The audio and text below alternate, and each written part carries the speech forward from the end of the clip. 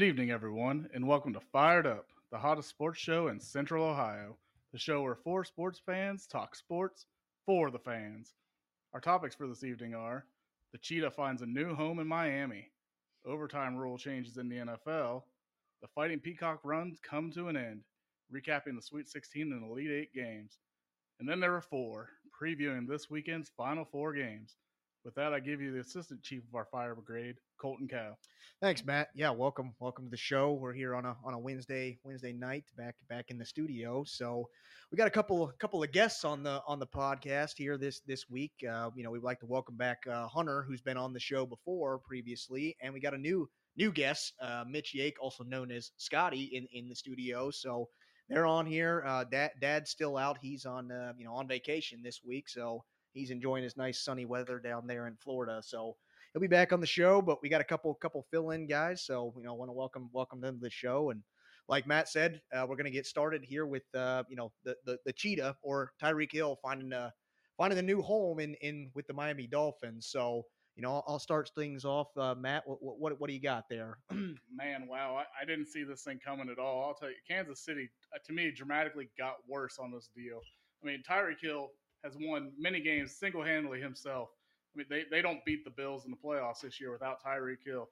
I don't see how they can make this move. I think they should have stepped up. They should have paid him and kept him on. I don't know how this is going to go for them. They did get one heck of a haul for him, though. Mm-hmm. They got a 2022 first-round pick, a second-round pick, and a fourth-round pick, and then also a fourth and a sixth-round pick in 2023. Mm-hmm. And then Tyreek Hill really makes out in this deal as well because he gets a four-year, $120 million extension, making him the highest-paid wide receiver in the NFL. Right.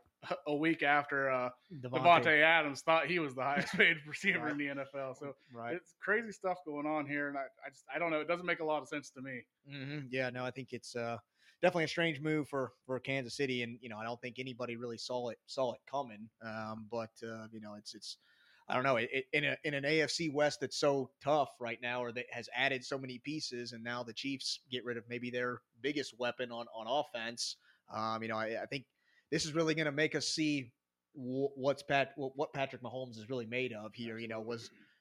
I'm not, going to take away that Patrick Mahomes is, a bad quarterback, or, it was all Tyreek Hill or whatnot, but, be interesting to see, going forward, how he kind of adjusts not having that not really a big weapon, because, Tyreek Hill's not a very, tall guy, but speedy weapon, that literally just, chase him around the field all day long. So what do you guys think there, Scotty, or Hunter? Jump in there. First of all, I want to say thank you for bringing us on. It's been about a year, I think. I think I was about a year ago, almost on the date. Yeah. I was here talking March Madness, so Right. good to be back. I got an interesting take on this. I don't think it's necessarily a bad move by the Chiefs. I think this is a chess play move here. The reason I say that is because as Tyreek Hill, I was a fantasy owner. He was on my fantasy team. There you go. I think teams are starting to figure him out a little bit. Okay. I think, and the Chiefs they're getting to it early. Mm-hmm. While he's hot, Yeah. they're pulling the plug on him. Yeah. They got a lot out of him, and I also think the new norm in the NFL, it's becoming a new norm, is the rookie receivers. Mm-hmm. Justin Jefferson, Jamar Chase, Devontae Adams, Right. or Devontae Smith, sorry. All these guys are having incredible years early, Mm-hmm. not later.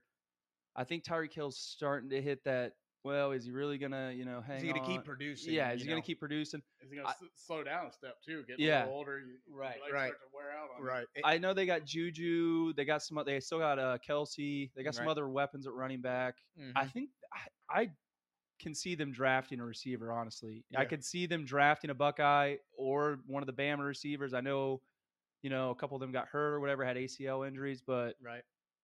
there's enough receivers in this draft. I think they might make a move for one, Mm-hmm. and they're going to play him early. They're Yeah. going to throw him right in the mix of it all. Right. I mean, I could imagine one of the like an Olave on that offense, and it would be immediately. Getting a speedster like Jameson Williams, and he could potentially fall there with that knee injury. Right. I know Right. they got a first round pick. I don't know where that falls. It's late first round. It's towards the back end. Like the 29th, I think, is what they got from the Dolphins, and obviously the Chiefs did pretty well in the playoffs this year, so they're going to be picking towards the back already, based on their own pick or whatever. But there's definitely some receivers out there. I think this is a very wide receiver heavy draft. So I think that they can still find a good receiver late in that first round, or, with all of these picks that they have gotten, maybe they can use that to move up a little bit if they want Yeah. to. So It's tough to go with that precisely. unknown, though. You're taking Right. a known commodity and you're going to Yeah. somebody that you think may produce. Right. It's a tough concept. Scotty, what you got? First, I'd like to thanks for having me on. Yeah, absolutely. I was kind of surprised by the move at first, Okay. and then I kind of thinking about it and what they got in the draft. Well, in terms of draft picks, Yeah.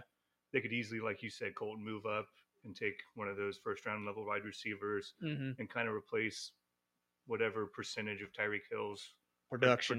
yeah, definitely. and pay what, like a tenth of the price. Oh yeah, definitely get a discount. And I think that was a little bit of the frustration, or what it sounds like now is that Kansas City at some point, they couldn't keep dishing out these big contracts to all their players. I mean, Yeah. It got to a point where you got to say Somebody's got to go, or we gotta give. gotta can't keep just dishing out all this money just because there comes a point where you just reach that cap and it's enough is enough type thing. Yeah, And, then you're just going to make yourself depleted somewhere else. right.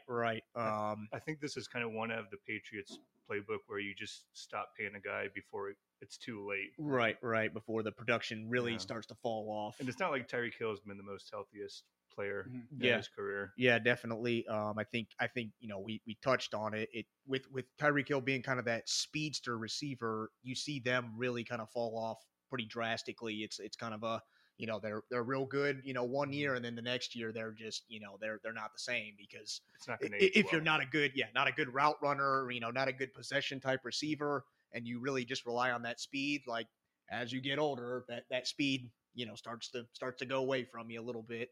But I guess looking at it from kind of the Dolphins' perspective, I mean, does this make the Dolphins competitive in the AFC, or at least in the AFC East? They added a couple other pieces to their to the mix. They went out and got a left tackle, probably the best left tackle on the market in Terron Armstead. They also added wide receiver Cedric Wilson to the mix to add to one of those rookie receivers in Jalen Waddle, who was over 1,000 yards, and then a decent tight end in Mike Gesicki, who's almost a 1,000-yard tight end. So from an offensive perspective, I think the Dolphins definitely and then you add Tyreek Hill into the mix, they definitely upgraded. But I don't know. The AFC is tough. Yeah, it's a stacked division, and they were a fringe playoff team before, so yeah, maybe this kind of locks them into a playoff spot, but I still don't see them being that Super Bowl caliber team.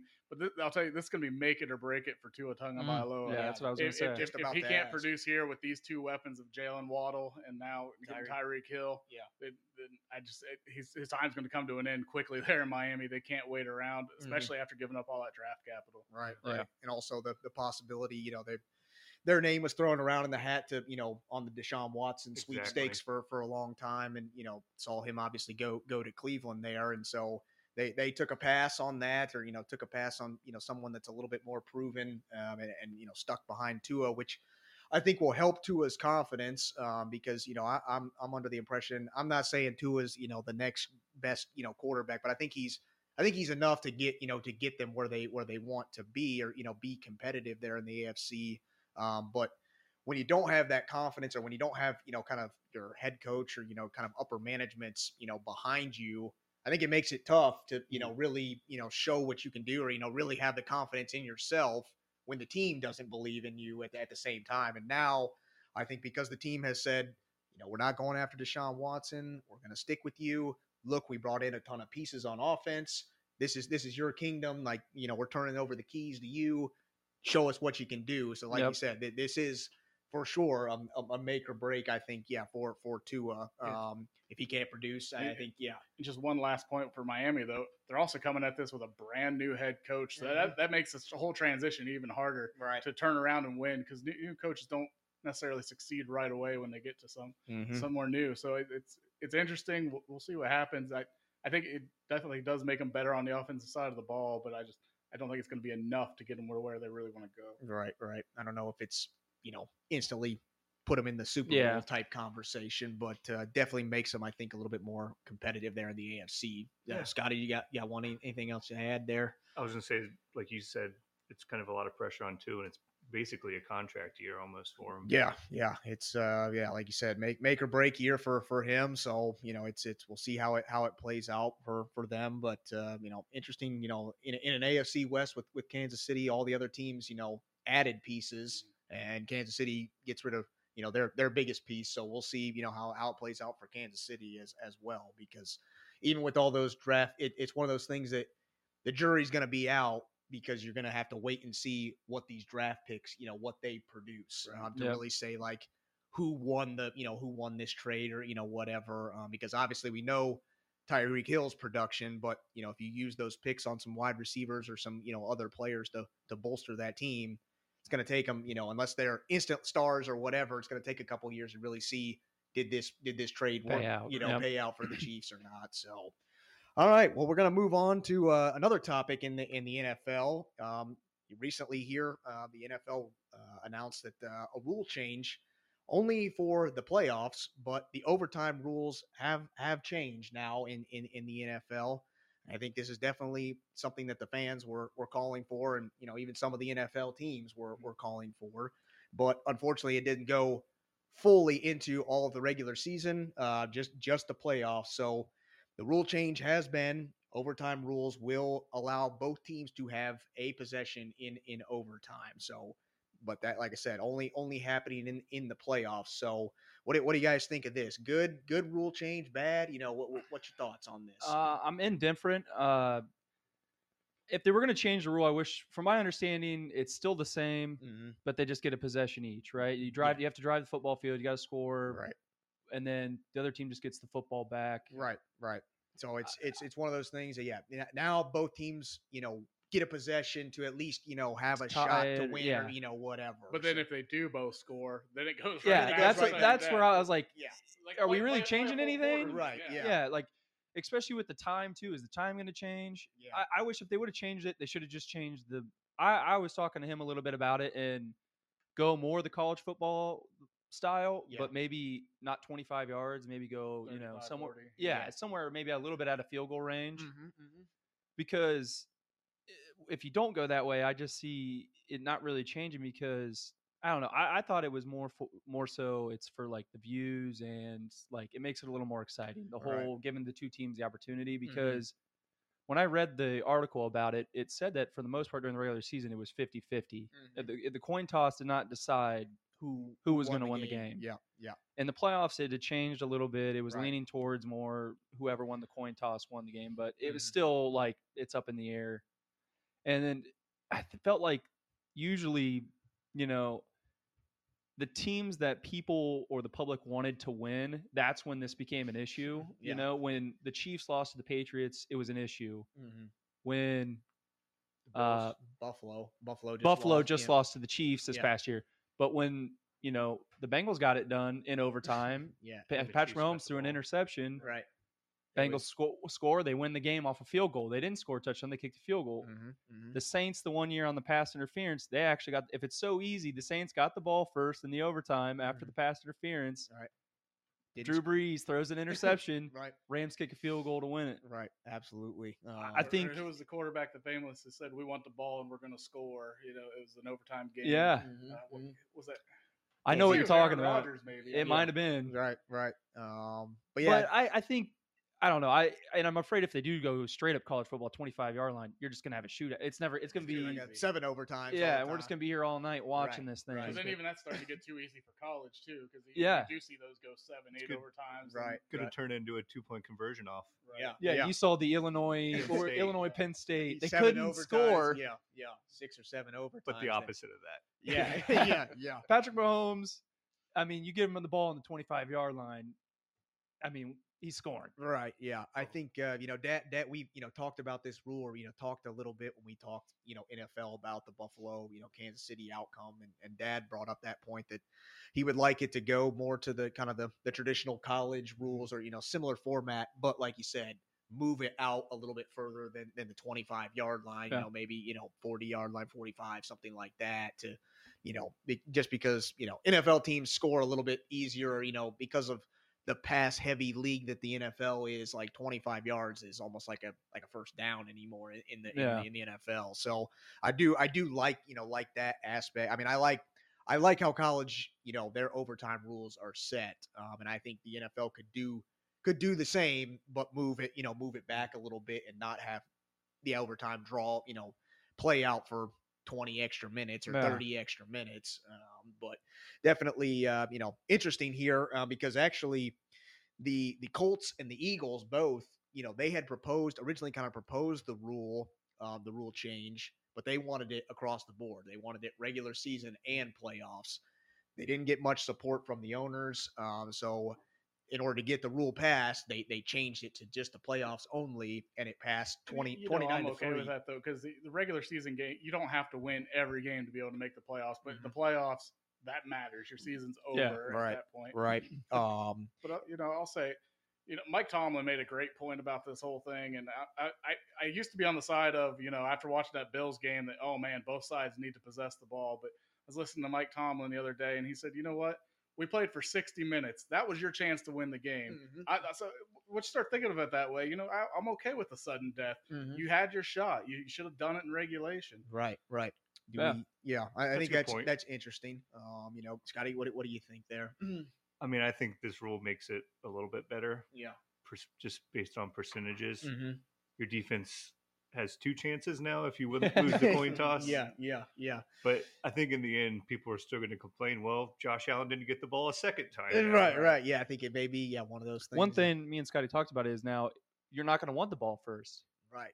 Because you can get a defensive stop, you can kick a field goal, win the game, or if they score a touchdown and go for 1, you can go for 2 to just end the game then and there now. Right. Well, people are going to faith in your offense. That's how it is in college. You don't want the ball. You want to see what you got to match. They're going to find the exploits into the new rule. You know what I mean? Teams are going to find it. So yeah, they're always going to, dive into the analytics or a little bit of the data of, looking at it of, if we get the ball first or, who gets the ball first, who wins more. I think there's going to be a lot of things that come out of this, but it's kind of interesting that you bring up the 2-point conversion because there was actually another proposed rule change by the Titans, and it was similar to this overtime rule, is that they proposed that the only way you could win on the opening possession in overtime is if you went down, scored a touchdown, and converted the 2-point conversion. So that proposal, eventually was nixed. I mean, never even got voted on or whatever. But, though I kind of like that better because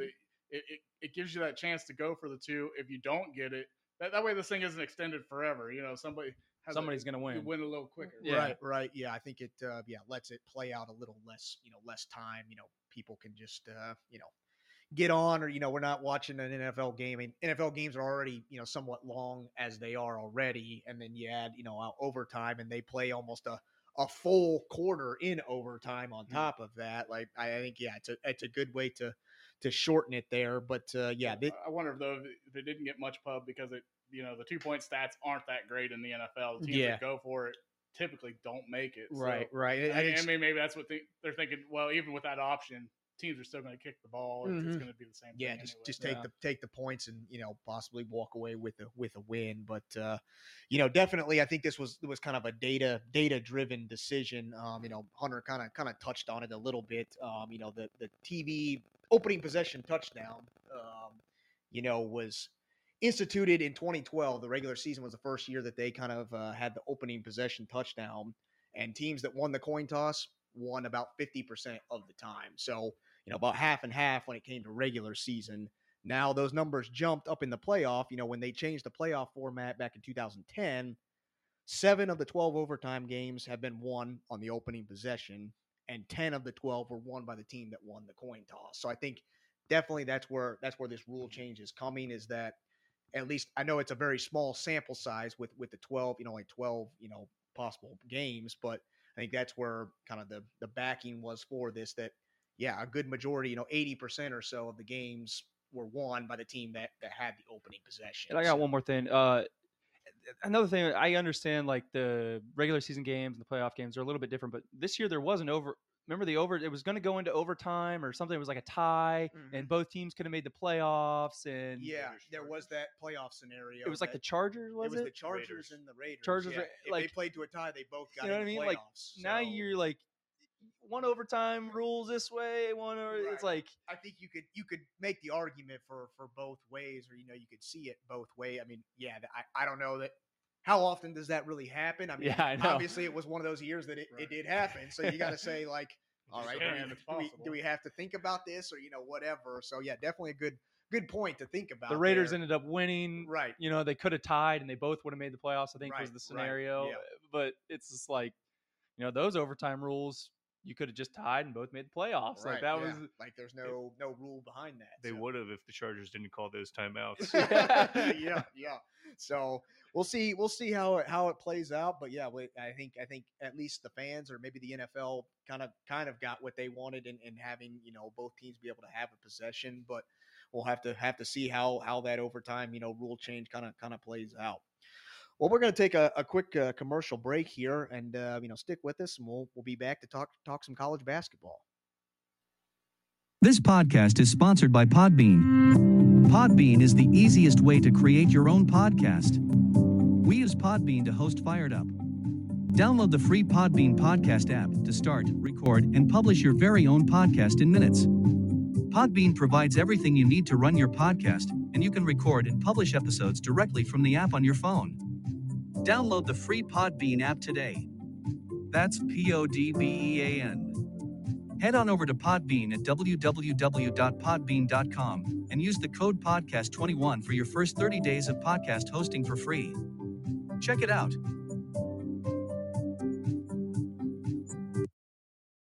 All right, well, we're back here, back in the studio now, and we're going to talk a little bit of, everybody's favorite topic in March here, and that's the little bit of March Madness. We're going to talk a little bit of reaction to kind of the Sweet 16, Elite 8 games, and then we'll go into previewing the Final Four games that are coming up this weekend. So, I'll turn it over. We'll just kind of have a roundtable discussion here, just, kind of some reactions or, your feelings about how, Sweet 16 played out, or, kind of the Elite 8, and so – whoever wants to get started, go ahead and kind of jump in there, maybe talk a little bit about your surprising team or disappointing team, or, some players that, really stood out to you, or, whatever's on your mind. Well, I'll give you a surprise and a disappointment all in one game. All right. And you got St. Peter's with the Cinderella shoe still fitting, and Purdue just ending the perfect, awful postseason for the Big Ten. Yeah. So St. Peter's ended up winning the game 67-64. And surprisingly, I think Purdue was out physical in this game, and you can see that by the differential at the free throw line. St. Peter's shot 19 of 21. Purdue only went to the line 15 times. They weren't working the lane. They weren't working the boards. And just another awful postseason for the Big Ten. I don't know what to say for the Big Ten and why this keeps happening, but it's not a good look. Yeah, turnovers, and Jaden Ivey forgot to show up for the game. yeah. I think What do you have? Like it's 8 points, 9 points? it's Like, yeah, amazing. 12. It's amazing Oof. to me that, like, and I talked about this, a week ago when we talked about St. Peter's pulling off the big upset against Kentucky. And, Purdue, comes into this game. They got two big men that are, probably one of the two, dominant big men in college basketball. But St. Peter's just finds a way to win. Their tallest guy is 6'7". You got a couple guys out there for Purdue that are, 6'10", 7 foot. Like, Yeah. how do you not, dominate, a team? You have that- Projected top 5 in NBA draft pick, I think. Right. And it just, it's amazing to me that, I'm not taking away from St. Peter's, run at all, because they just did all the fundamentals in my opinion, played hard-nosed defense, made Purdue uncomfortable there, and made shots. and made shots. Yeah. At the end of the day, made more shots than Purdue did. So, but yeah, it just, Gotta make shots. it's crazy to me. I mean, the teams that they were able to, knock off on their run, obviously it ended in a little bit of disappointment against North Carolina. Took a 20-point loss there to UNC. But And I'll tell you a funny story, because after that game, I texted you and your dad. I said, I think St. Peter's was getting a little big for their britches after that game. They were kind of sounding a little arrogant in their post-game press conference,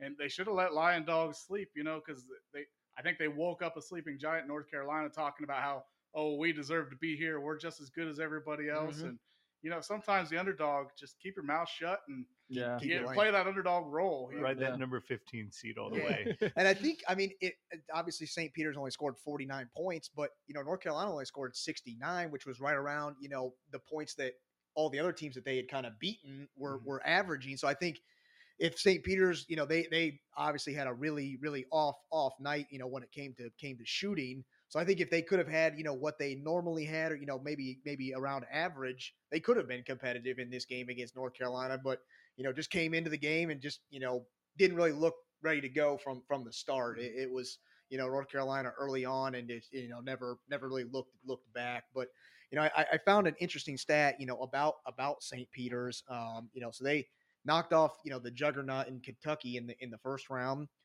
John Calipari's annual salary $8.5 million, more than 5 times St. Peter's annual men's basketball expenditures. Crazy. They spend about around $1.6 million on basketball expenditures. So Calipari is getting paid just to coach the game 5 times more than Their what whole team team, is yeah, spending. yeah. So it's amazing to me to look at that, and I was kind of diving into some of the other numbers about some of the past, like what you will, like mid majors or kind of these Cinderella teams. And when you look at their kind of the money situation for St. Peter's, like they're even significantly lower than some of those other Cinderella teams like UMBC, who knocked off the first number 1 seed in all of history, Mm-hmm.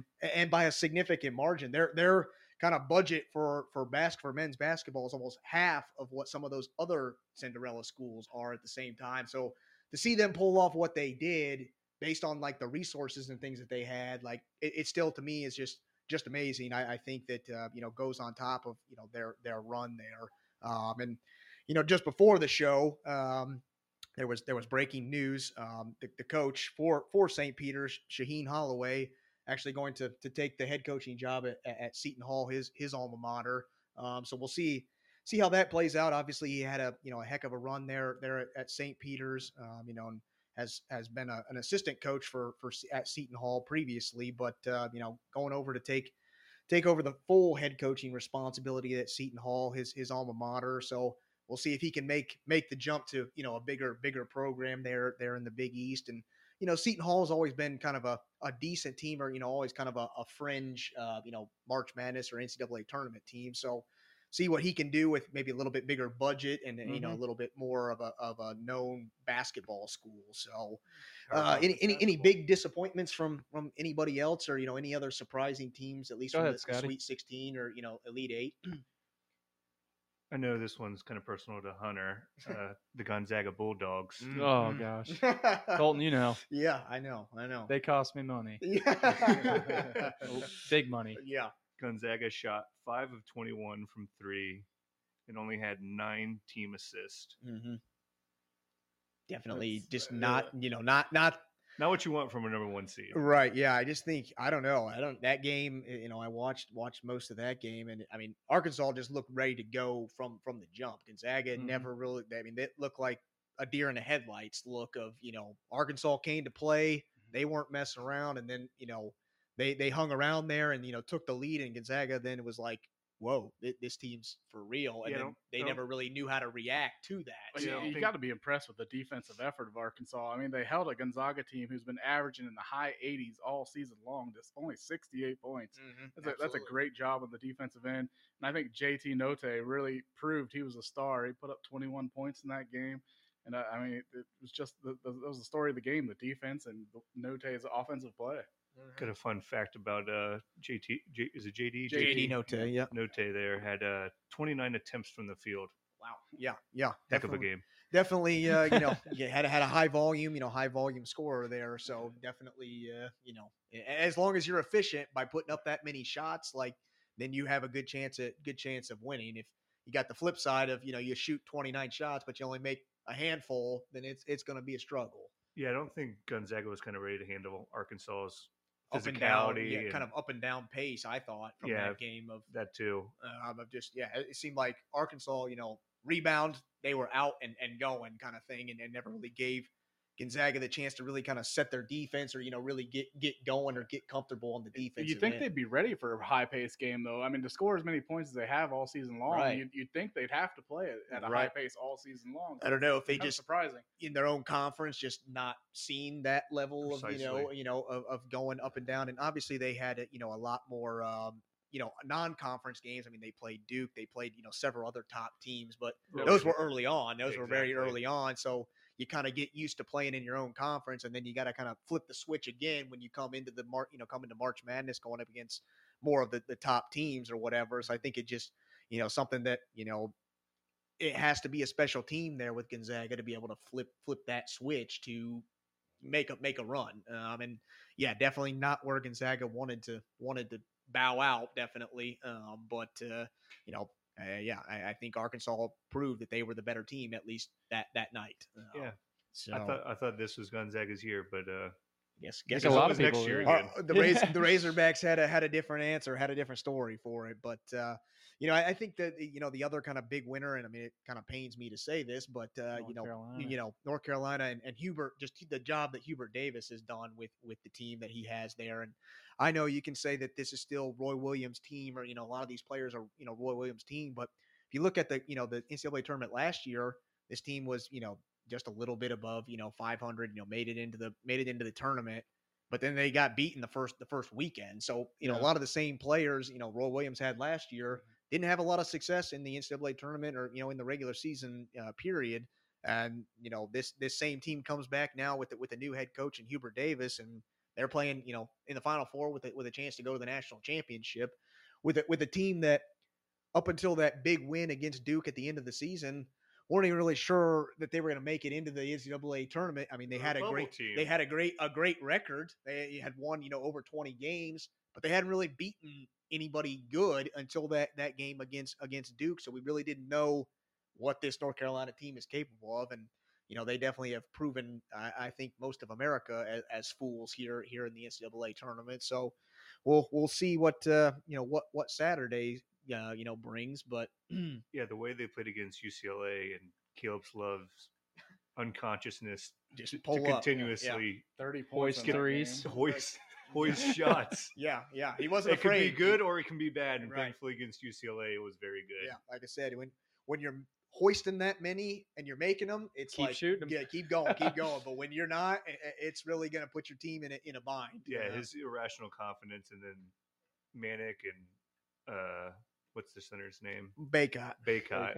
Yep. The consistency of those two have really kind of just made him pretty much graze through the tournament so far, honestly. Other Yeah, than a little bit of a struggle against UCLA. Yeah, I don't feel like they've been fully tested Mm-hmm. yet. I mean, they've pretty much. I mean, it got a little dicey in that game against Baylor. I mean, they were up by 20 something, and then Manic gets thrown out of the game, and then Yeah, it's like that's the Manic game. that's like, whoa, here we go. Baylor's back in it, but obviously they found a way to win or whatnot. But definitely, I feel like UNC has made it through their bracket with ease at this point. So they obviously got tough opponent coming up on Saturday, but that's a good transition. Unless anybody else has got I got a anything. few other Yeah, things yeah. for my disappointments and some of my surprises. I would say my disappointment, we're Big Ten guys. We got, we expect out a lot of the Big Ten, but I kind of looked back and seen we didn't have any 1 seeds, didn't have any 2 seeds. Purdue was the 3 seed.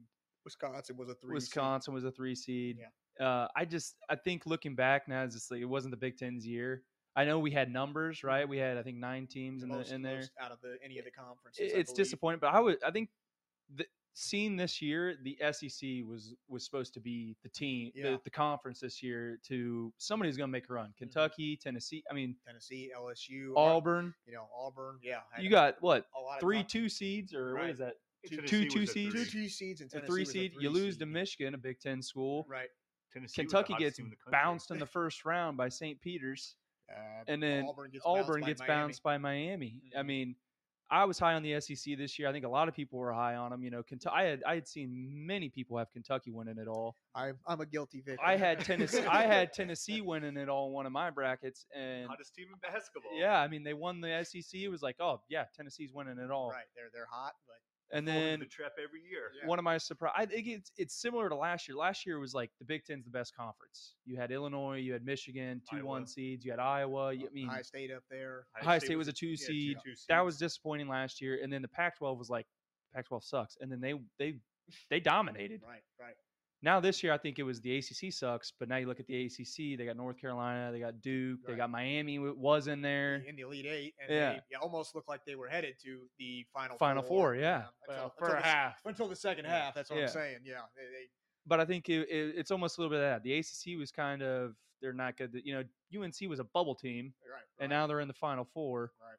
Now they're But I think the basically a 1 seed. SEC, I'm Yeah. disappointed in them this year. It Mhm. seems like the conference with the most hype tends to not perform, and the conference with the least hype Yeah. tends to. The pressure's off. at Yeah, that you point. go to the Final Four and Yeah. look at that now. You got You know, I don't even know that hype has a lot to do with it come tournament time. I think it's all in matchups, and I think just a lot of Yeah. times these great teams end up with a matchup that's just really odd to them, and they don't match up well. Like, Yeah, same, and they like, get like those bounced. peacocks. Yeah. Those Somehow pesky those peacocks, you know, I mean, find sometimes a- you get a hot shooting team, and Yeah. there's just nothing you can do about Right. It it. happens in a one game. it's all off. about, you know, it's one game at a time. What are you doing in that one game? And it only takes one off night to be, you know, bounced out of the tournament. And so, And I mean, if we want to take that as our transition into the Final Four, yeah, I mean, we can talk about how Duke and North Carolina are facing for the first time ever in the NCAA tournament. And that has a lot to do with these teams' matchups just not getting the chance to end up playing each other. Right, absolutely.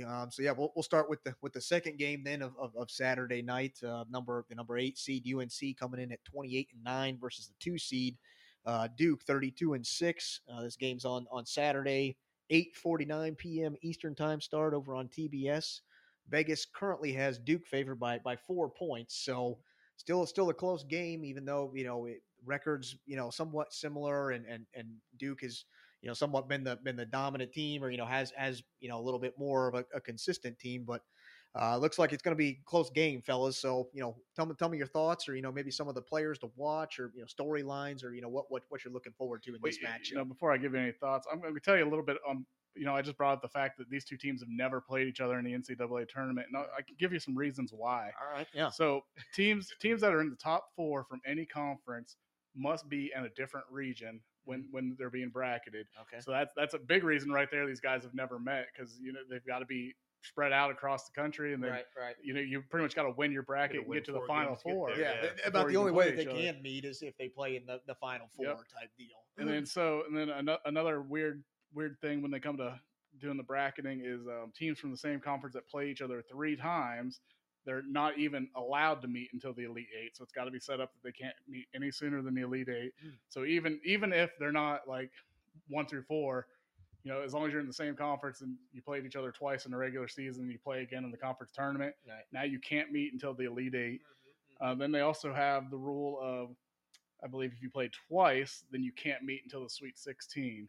So guaranteed every year, Duke and North Carolina, you play each other twice every year. So for sure you can't meet until the Sweet 16. So there's just so much opportunity to lose before you have any opportunity to play each other. Yeah, definitely. interesting. And I didn't know all that. Yeah, with it being almost after all of that, I mean, the only way that they can meet is either Final Four or the national championship. Right. And I mean, the odds of that happening obviously are very, very slim because it's never happened until now. But yeah, it's just I didn't know all the backstory behind this. That's good stuff there, Matt. So, but Scotty, you want to jump in there? I was just going to add on, like, even 2 historic programs like Duke and Carolina, they're not going to try to match them up early in the tournament. Yeah, anyway. just for optics, you want the blue bloods to be there at the end. Right. You gotta set Obviously, the storyline. I can only imagine what the TV ratings are going to be, or the ticket prices, or just the cost of this game, or all the money that comes out of this big matchup. But Could you imagine what it would have been though had they spread it out one more round and these two made Made it it to to the the national championship? title. That would have been something. I can only imagine. I think Colton might have paid to go see that. I might have been have to take out a small loan to go see that game, but Always kind of wanted to go to the Superdome. yeah. I mean, I have had the privilege to watch Duke win a national championship back in 2015. Got the chance to go over to Indianapolis to watch them, so I have witnessed a national championship. But because of all the storylines behind it, I mean, Coach K's potential last run. Retirement. You know, and you know, Why'd you put quotes on that? Yeah. you know, we'll talk about that. We'll get there. But you know, kind of going a little bit into the matchup here. You know, North Carolina. You know, I'm just going to kind of walk through how we got here for each of these teams. So, you know, they beat number 9 Marquette 95-63 in the first round. Beat number 1 Baylor 93-86 in overtime. Beat number 4 UCLA 73-66. And then defeated the Fighting Peacocks, St. Peter's, the 15 seed, 69-49. On the flip side, there you got Duke, who beat a 15 seed in Cal State Fullerton, 78-61. Beat number 7 seed Michigan State, 85-76. Beat a number 3 Texas Tech, 78-73, and then defeated number 4 Arkansas, 78-69.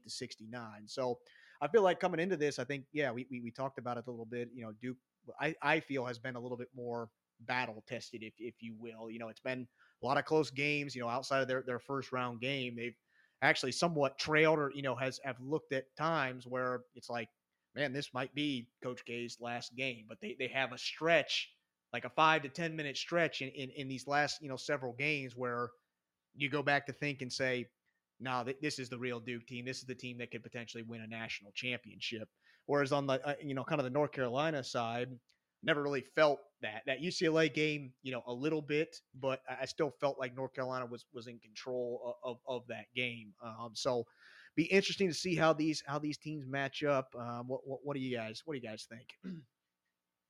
As a fellow Duke fan myself, I'm a bit worried that Caleb Love and Manic is still a problem, scorching on fires. Mm-hmm.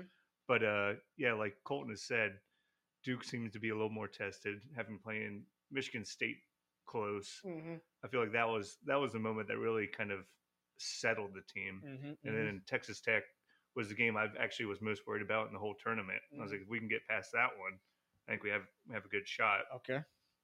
And then now going to the Final Four, playing against that other team. Yeah, that team we don't talk about. I'm confident that this Duke team can get it done, and this will not be Coach K's last game. All right. The offense in the last game against Arkansas, it seemed to be clicking on all cylinders. It got everybody involved. Mm-hmm.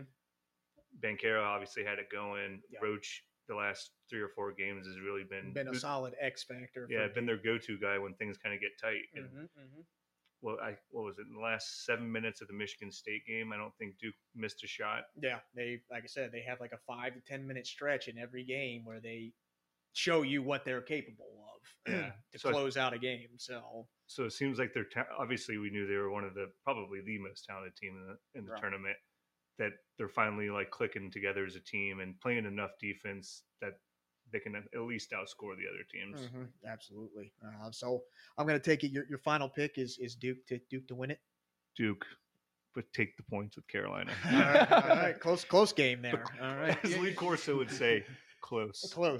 Yeah, I agree with that close aspect. I mean, these two teams have played each other twice this year. Duke won the first game by 20 points, but then North Carolina won the second one by 13. We don't talk about that one. So, it's really kind of a tale of two seasons for both of these teams. And North Carolina's been one of the hottest teams in the country. But like I said, I don't think this game's going to be a blowout like the first two either direction. I think it's going to come down to the very end. With that, I'm giving a slight advantage to the Tar Heels. They shoot slightly better from the free throw line, and in close games down the stretch, free throws matter a lot. Mm-hmm. And then North Carolina also out rebounds Duke on the season. So 2 big stats that get you some extra possessions, buy you some extra points, and might be just enough to get it done in a close game.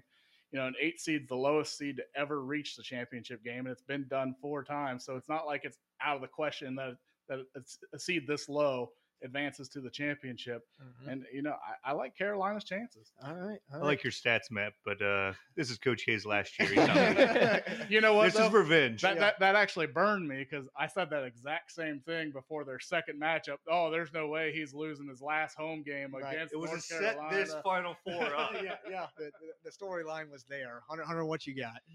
So, as a non-Duke fan, I mean, I don't. You're gonna have a little bit different opinion, little different breakdown here. So I think if there is a team that will blow out the other team. I think it will be North Carolina. I think if Duke wins, it's going to be a close one. With all that being said, I think honestly, right now, I think North Carolina is playing the best basketball as far as the team goes. They just click together. I don't know what it is. They rebound the heck out of the ball. I don't know what they teach them, but they offensive rebound like nobody else.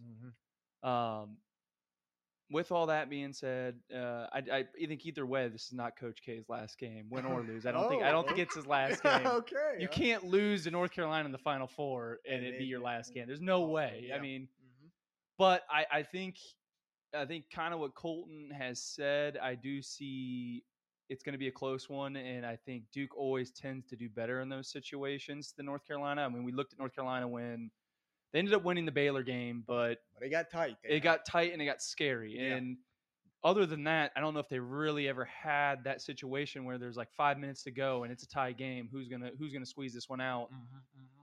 So I give that edge to Duke. I think although North Carolina is playing better as a team, I think Duke's obviously got the better athletes and better ball players. I mean, we can name their starting five, and their starting five probably all get potential drafted, first rounders. Get drafted. So I think it's definitely, when you're looking at it on paper, you would say, Duke's got this one. Yeah. They may all get drafted, then they'll go to the NBA and do nothing like the typical Duke starter. Right. So I think at the same Kyrie time, Irving's got a ring. I think, definitely if you look at it on paper, you say Duke's got this one.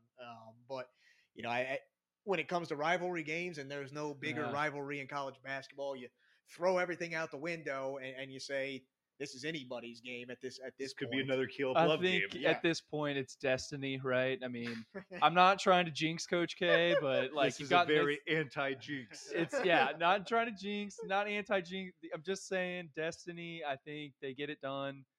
I think they have the best basketball player at least left in the Final Four.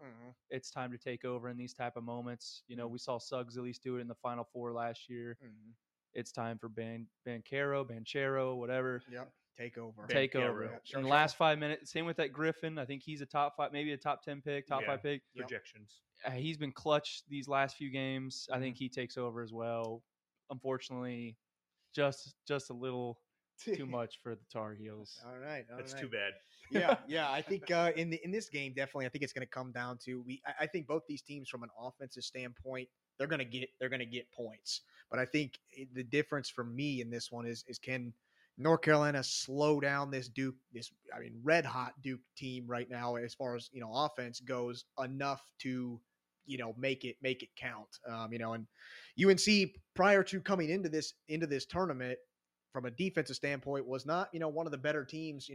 They were letting teams shoot well over 50% a lot of the times from the field against them, and Duke's they have the potential. I mean, in that first game, they shot nearly 60% from the field. So the potential is there. I think obviously North Carolina has changed a lot of things, has grown up a little bit since that first matchup. I think it's a very, very close game. I even think maybe it comes down to maybe a last shot, and I think Duke pulls it out. They got more, I think, playmakers at the end of the game that you can go to get kind of a guaranteed bucket or get a clutch bucket. I think that they close it out in the final minute, final seconds there, get a win in a close one. One last thing to think about though is Duke's going to be playing tight. They're playing for the legacy of their coach. North Carolina's they're just playing on borrowed time. They don't care. They weren't supposed to be there. They're free balling. They're just having fun. Yeah, they're playing not to lose to Duke. Yeah, that's true. I don't think it matters to them as much here. Like I said, they're not supposed to be here. I know it's a rivalry, and I know it's still Duke, North Carolina, but they're not supposed to be here. There's a chip on their shoulder lose, for sure. It's not that big of a deal. Duke definitely has the weight of the world on their shoulders, coming into this. But up until now, they've handled it well. I mean, there's been moments where it's been like, yep, this is it. This is how it goes out. Yeah, but it wasn't against their biggest rival either. True. That just Those adds are to fair it. points. It does. So I thought they got rid of most of those jitters against Michigan State and then definitely Texas Tech. I think obviously there's pressure. It's the Final Four. Yeah, there's pressure already because it's the Final Four. But then you add on, the possible Coach K last run not here. So I loved after the Elite Eight, though, he had to tell his players pretty much shut up. You're not supposed to be saying we want North Carolina. Don't add fuel to the We fire. want the revenge. yeah. We need to avenge that loss Yeah. So that we moving- don't talk about. Yeah. Moving over then to the other game, that maybe has a There's little bit. another game. Yeah. A little bit less. Which is sad because these are two blue bloods. Right. A little bit less storylines to go behind this, but the first game of that Saturday night, we got number 2 Villanova coming in at 30-7 versus the number 1 seed Kansas at 32-6. That game is also Saturday night. It's going to be 6:09 p.m. Eastern time over on TBS, and Vegas has Kansas currently at a 4.5 point favorite. So tell me what you guys think of that. I'll start there. I'm kind of like the Tar Heels. I'm going Villanova here. I think they're playing some great basketball. I think they get the team involved. They just play great basketball together. As far as Kansas standpoint, I look at their road and how they got here. I don't really think they were battle tested. I think they played Providence was the best team they played. Yeah, probably. Highest Highest seeded team. And I mean, they didn't get to play Wisconsin, then they didn't play Auburn. And I guess you could pull that again on Villanova. They didn't really play a high seed, but they did play Houston. I think Houston is a well-coached team. Solid team. Yeah. That's not a team you take lightly, and they beat them. So I guess I'm just looking at that mainly. And I think they have the guard play. Right. I know they have. The free throws. Is it Caleb Davis? I think Yep. he's just a ball player. I watched them play Michigan. Colin Gillespie, Yes. solid Big East player for Player them. of the year. He's a captain. Yeah. Just Solid. he's the quarterback on the Ryan team, pretty much. Arcidiacono 2.0. Yeah. Yep. Or 3.0. Yeah. I think a part of me wants. I mean, either way, you get Duke Villanova or you get UNC Villanova rematch. I think, and I think I would just like to see whomever. I guess Kansas is a blue blood too, so I guess I wouldn't don't mind think that you It's can gonna be either. exciting no matter. I who don't think. gets Yeah, it. I Yeah. don't think you can go wrong with whoever wins these games. I guess obviously. I'm a little bit of a fan of Villanova. I guess I would say. I'm gonna have to go not so fast on that one. Oh, no, oh, no. You know, for the season, Another Corso? yeah, for the regular season, Kansas has averaged 78 points a game. Villanova's only averaging 72. So I think Kansas has a slight advantage there on the scoring. And Villanova also is going to be without a star guard, Justin Moore, who tore his Achilles in that win over Houston. I think losing a player of his caliber, ball handler, shooter, second leading scorer on their team, that's a huge loss. I think it's going to be a lot for them to overcome. Yeah, absolutely. I think that's going to be a big one for me as well. I mean, that's looking at the stats, he averaged just under 15 points a game, which Villanova doesn't score. This isn't your kind of traditional high scoring Villanova offensive team that we've seen in years past that have made runs to Final Four or won national championships. So even though the guy is scoring slightly under 15 points, that's about 20% of their offensive production right there that they lose. And obviously, not going to play at all. I mean, with a torn Achilles, obviously not even a chance that he makes a comeback. So I think in Villanova at the same time, not a very deep team. Even prior to this injury, they only played about six guys in the rotation. So they played their starters heavily, and then bring one guy off the bench that played a lot of heavy minutes as well. I think Kansas, has enough offensively to get it done. I think Villanova is just going to struggle to find points. Kansas has the almost 20-point scorer in Oshai Abaji there.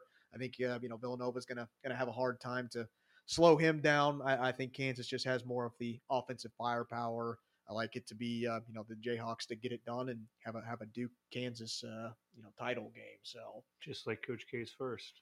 yes, absolutely. Yeah, I think if Villanova wants to win this game, they're gonna have to really slow it down. Kansas, Yeah, they're gonna I have to make it don't know if ugly. they play at the fastest pace in the country, but it sure seems like, especially they turn turnovers into points, Easily. probably on a higher clip than anybody left in the tournament for sure. Mhm. And Villanova, the kind of their play style, I mean, they shoot the ball efficiently. Make their they free throws. They go to the free throw line. They make their free throws. And they don't turn it over a They lot. don't turn it over. So they're going to definitely want to slow this game down and Make try it, to make it ugly. make it ugly and low scoring. Right. Yeah. You saw against Houston. I mean, they scored 50 points in that one. And I mean, I think if you would have told Houston that you would have held Villanova to 50 points and still lost, like they would have said, absolutely not. There's no way we're losing this game. But, Villanova on the flip side, they got a solid defensive team. So they held, Houston to only 44 points and, to win the game. Obviously not what we're used to seeing in a college basketball. Yeah, you got to make shots. Yeah, definitely. To win, in that same game, Villanova was 15 for 15 from the free throw line, and Houston, I think, missed 5 or 6 free throws, which turned out to be the difference. Absolutely.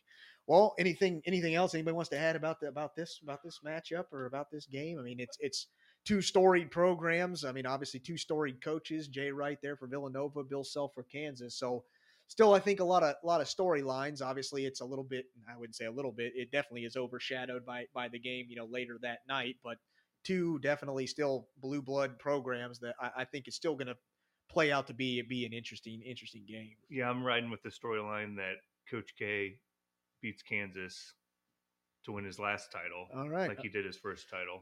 All right. Interesting stat. You know who the coach was of Kansas when he won that first title? I'm going to say Roy Williams. Roy Williams. Yeah. So interesting there, how it all, little subtext, small world, how it is in college basketball there. But, anything else anybody wants to add about this matchup? It's just going to be a great day of basketball watching on Saturday. Two awesome games, blue bloods all blue throughout. Bloods and new bloods. Yeah. I think, what I, kind of closing, remarks is, even though as much, maybe madness or craziness as we've had with all the big upsets and, St. Peter's making their run, it's interesting that the Final Four still seems like it's the teams that maybe should be there. The teams we're used to seeing there at the end of the day. You got or expect to be there. Right. Could get there. Right. You got Villanova, Kansas, obviously UNC has had better teams as far as seeding goes, but they're always a tournament team, or always can go on a run. And then obviously you got to imagine all the alumni of North Carolina is doing really well in their brackets this year. That low seed we're taking them. They're definitely doing better than I'm sure we all are. Kenny the Jet Smith, he had UNC winning it all. So and I was like, "Are you serious? This guy's just picking him because he's from UNC." He's not looking. Now he's looking at me like, "What's your bracket doing? How's Arizona doing?" Here's me, a picture of me lighting my bracket on fire after the first day. So, obviously I think I know a lot about college basketball, but clearly I don't. So, it's anybody's game when it comes March. Yeah, just a shout out to our Akron Zips. Didn't make it out of the first round, but shout out. Shout out to Zips. They did play UCLA kind of tough. They did. They almost had them. Yeah, we almost had you, man. Almost. Hey, but to be fair, when it comes to talking about brackets, we currently have a 2-year-old leading our bracket challenge here for the Fired Up Bracket Challenge. So, like I said, and that was my comment bbefore the bracket challenge, started. Even if you don't know anything about basketball, you still have a chance to do well. And I said, that people that traditionally don't know that much about college basketball are the ones that always do well. I don't know how it plays out, how it works. The stars align somehow. I don't know. But, I like I said, I feel like I know college basketball or watch quite a bit to know a lot about college basketball. And like I said, my bracket was burnt after the first day. The first 4 hours. Yeah, I was ready to, call it quits and, say go Duke after that. So, well, that's going to do it for our show this week. We appreciate you guys for listening up to Fired Up with your hosts, Colton Cowell, Mitchell Yake, Hunter Hooper, Matt Cordis.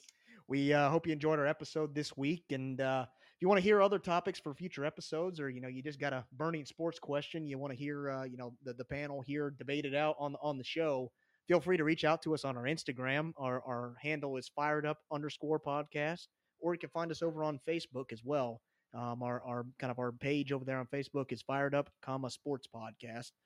We also have a website, firedup1.podbean.com, where you can find all of our past episodes and just a little bit of information about the show. And if you want to catch this episode or, some of our other past episodes, you can find us on pretty much any podcast platform. We're on Apple Podcasts, Google, Spotify, Pandora, anywhere they got a podcast platform, you can find our show. So definitely, look for this episode to come out to you tomorrow, and, listen to some of our other past episodes. And as always, we appreciate you guys listening. And as always, stay fired up.